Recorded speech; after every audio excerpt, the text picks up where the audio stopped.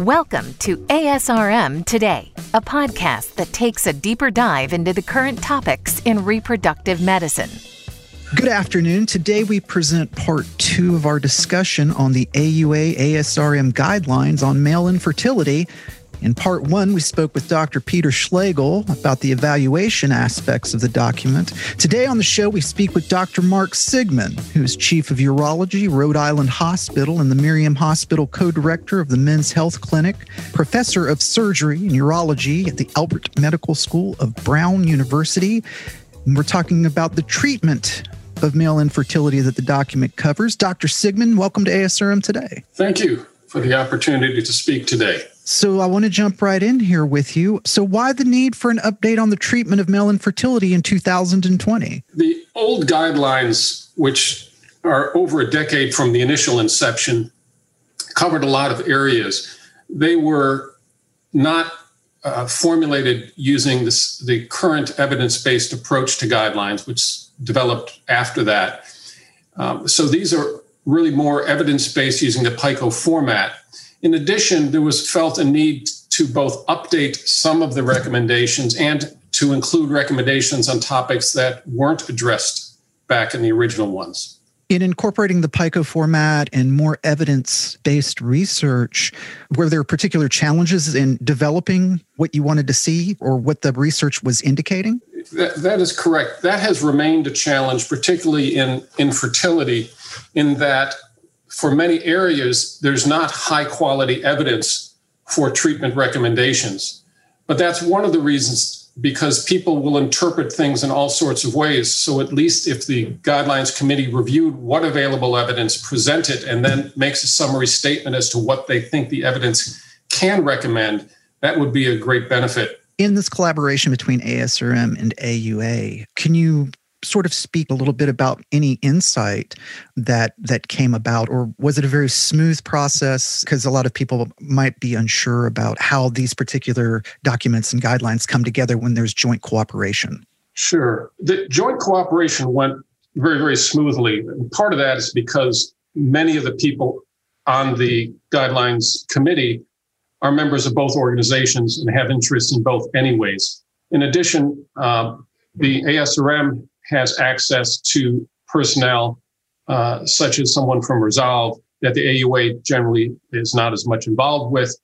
Similarly, the AUA has people that can be involved that the ASRM may not routinely be involved with. So it really helped with a productive collaboration. It also allowed, because it was multidisciplinary in terms of the types of people on the committee, it really allowed for some insights from other perspectives that maybe just a group of urologists would have come up with. Were there people that had been working on documents that you were looking to replace? You mentioned earlier that, it's been almost a decade. Were there similar people? Were there new people coming in to work on this particular guideline? I think largely a lot of newer people. I was involved in the original ones. And I can't honestly remember who was involved beyond, it was such a long time ago, but I believe many of the people on this one are new to this guideline. For our practitioners and patients, of course, what are a few key takeaways or considerations that you would like them to know that they can find in this guideline? I think one of the most valuable is in some of the areas where there remains controversy. And it's difficult for many practitioners to keep up on the literature. And one of the benefits is this is very much literature-based. Even if the conclusion is we can't make a definitive recommendation, by reading this, you'll know what data supports one view or the other view, and to allow you to make individual recommendations to patients. Many of the topics in the guidelines are similar to the old guidelines, and many of them haven't changed substantially. But this really filled them out. The other I think difference is the old guidelines or best practices were 4 separate documents. And this is now one document. It is a large document, which is why it's published in 2 parts, but it's one place where everything is covered. And that's substantially different from the old ones. And I'd like to point our audience to our show notes section where there should be a link to this particular guideline for everyone to review. Dr. Sigman, I appreciate your time today. I just want to wrap up a little bit here with you and ask, is there anything else that you would like the listeners to know about this guideline in regards to treatment of male infertility? There are several areas that we covered this time that weren't addressed in the initial ones, and some clarifications on certain topics. For example, this is not a treatment, but it leads to a treatment. Many urologists, most of us were taught, you see a right-sided varicocele, you need to get abdominal imaging because the patient may have a right-sided renal or adrenal tumor. And that results in a lot of ultrasounds or CAT scans on people who have right-sided varicoceles, when in fact it's extraordinarily rare. So one of the guideline statements addresses that, recommending against routine testing for right-sided isolated varicoceles unless they're large or new in onset or non-reducible, which would be a much smaller group of patients and hopefully save some health resources. Other areas that are really new compared to what we were doing back then, such as, do you fix varicoceles in azoospermic patients in the hopes that you will then have enough sperm in the semen so you don't need to go to testicular sperm extraction? And that was addressed in statement number 27, recommending against that because in most of the time it in fact doesn't stop one from needing a sperm extraction. Other areas that weren't addressed in the initial guidelines had to do with nutraceuticals and vitamins. And anybody who's on the internet can see that there's lots of advertisements for antioxidants. There's been lots of publications on antioxidants. Unfortunately, not high-quality publications showing that their use improves birth rates.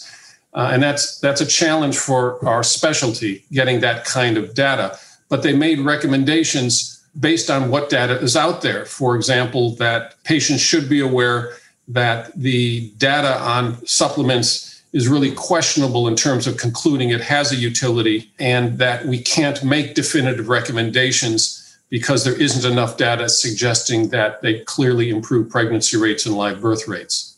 So those are some examples.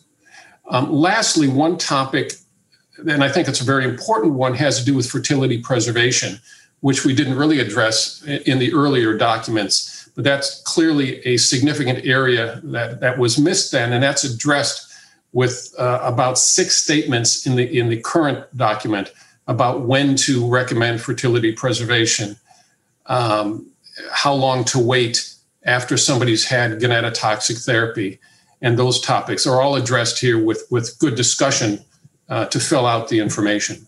Is there anything else that you think that you'd like to cover with us? I think the only other area that is important is putting this guidelines together was a large task. Part of the challenge, as I've mentioned, is the low quality of much of the data. So for those on the research end of things, this really should be a wake-up call. We need to improve some of the research that we're putting out to try to answer some of these questions. And there is a section in the document looking towards the future and what we need. And I think that's very important to try to change many of the statements from expert opinion to standard evidence-based guidelines.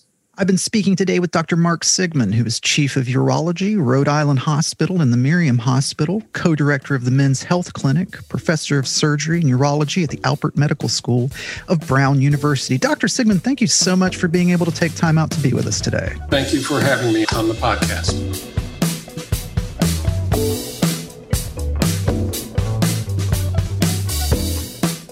This concludes this episode of ASRM Today. For show notes, author information, and discussions, go to asrmtoday.org. This material is copyrighted by the American Society for Reproductive Medicine and may not be reproduced or used without express consent from ASRM. The information and opinions expressed in this podcast do not necessarily reflect those of ASRM and its affiliates. These are provided as a source of general information and are not a substitute for consultation with a physician.